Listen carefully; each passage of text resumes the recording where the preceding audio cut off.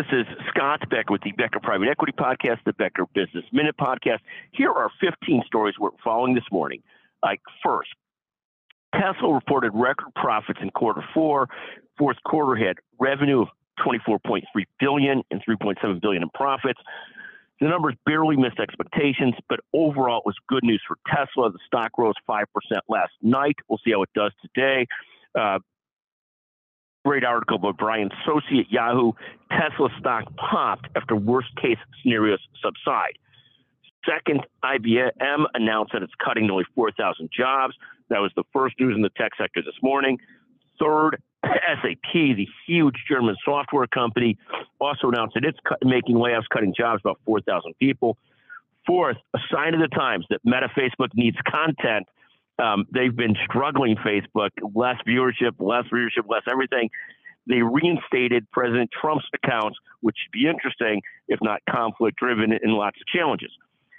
Fifth, on the Elon Musk watch, again, he's reportedly raising about $3 billion to pay down some of the debt that he took on to buy Twitter. We're just largely huge fans of paying down debt to make companies less fragile and to make one's holdings less fragile. Big believers, you don't buy in margin, even if you're Elon Musk.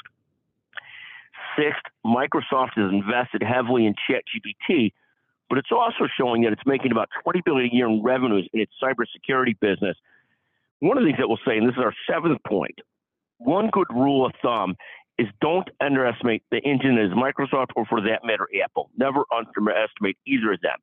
Eighth, the 10 largest U.S. firms by market cap: Apple, Microsoft, Alphabet, Google, Amazon, Berkshire Hathaway. Sixth, NVIDIA making a comeback. Seventh, Visa. Eighth, ExxonMobil. Ninth, United Healthcare. And 10, Tesla. Ninth, the top six by revenue: Walmart, Amazon, Apple, Exxon, CVS, United Healthcare. ExxonMobil riding the wave of high gas prices last year, showing up in the top 10 in both market cap and in revenues. 10th, the markets finished flat yesterday after being down much of the day. 11th, futures point up this morning. Next, 12th, the 10-year Treasury yield fell yesterday to 3.46%. 13th, Bitcoin rose close to $23,000. 14th, oil remains right around $81 a barrel. And 15th, the one-year Treasury yield remains right at 4.67%.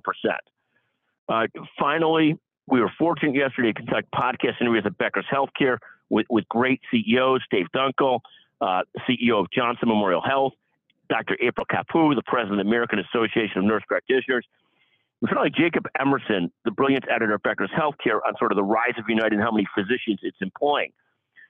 Also thrilled yesterday to visit with Rick Kess on the Becker Business Podcast and the Becker Private Equity Podcast, both about deal structure and being a CEO in challenging times. So great to visit with Rick Kess. Thank you for listening to the Becker Business Minute and the Becker Private Equity Podcast. Thank you very much, and thank you to Jeremy Corr and his excellent team at Executive Podcast Solutions. Thank you very much.